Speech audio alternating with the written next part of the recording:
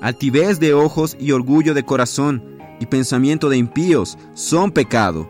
Proverbios capítulo 21, versículo 4.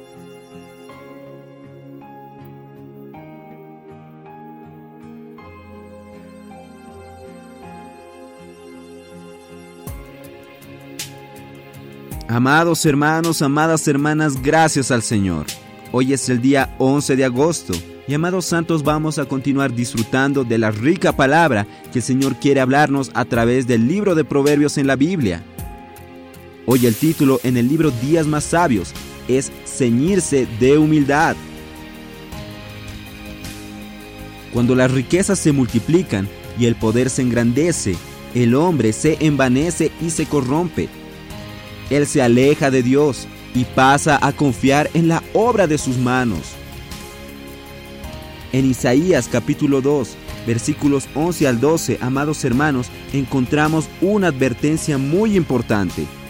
Dice: la altivez de los ojos del hombre será abatida, y la soberbia de los hombres será humillada, y el Señor solo será exaltado en aquel día, porque día del Señor de los ejércitos vendrá, sobre todo soberbio y altivo, sobre todo enaltecido, y será abatido.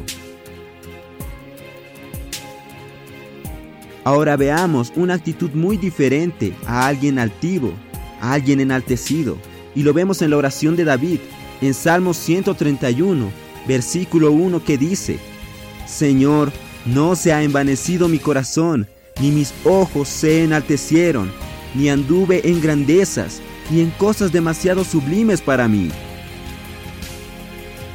Realmente es muy diferente esta actitud de David. Y Pablo, por otro lado, ruega a los jóvenes que sean sumisos a los más ancianos y también de que sean sumisos en el trato de los unos con los otros. Todos deben ceñirse de humildad, porque Dios resiste a los soberbios, mas a los humildes Él concede su gracia.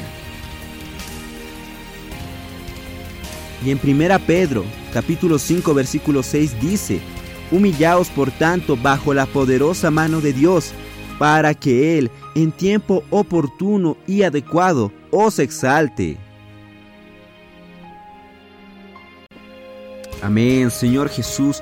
Amados hermanos, gracias al Señor, porque tenemos el más grande ejemplo de humildad en nuestro Señor Jesús. Él realmente, siendo el Hijo de Dios, amados hermanos, Él no buscó hacer alguna cosa diferente, sino Él se convirtió en carne, una carne sin pecado. Pero Él fue como todos nosotros, como un hombre, y se humilló, hermanos, hasta la muerte y muerte de cruz, para poder salvarnos, y nos dio un gran ejemplo de humildad. Y amados hermanos, en este día se nos dice que nos revistamos, podamos ceñirnos de humildad. Hermanos, que podamos realmente nosotros dar testimonio y realmente expresar este Cristo que fue tan humilde hasta la muerte y muerte de cruz por amor. Jesús es nuestro Señor.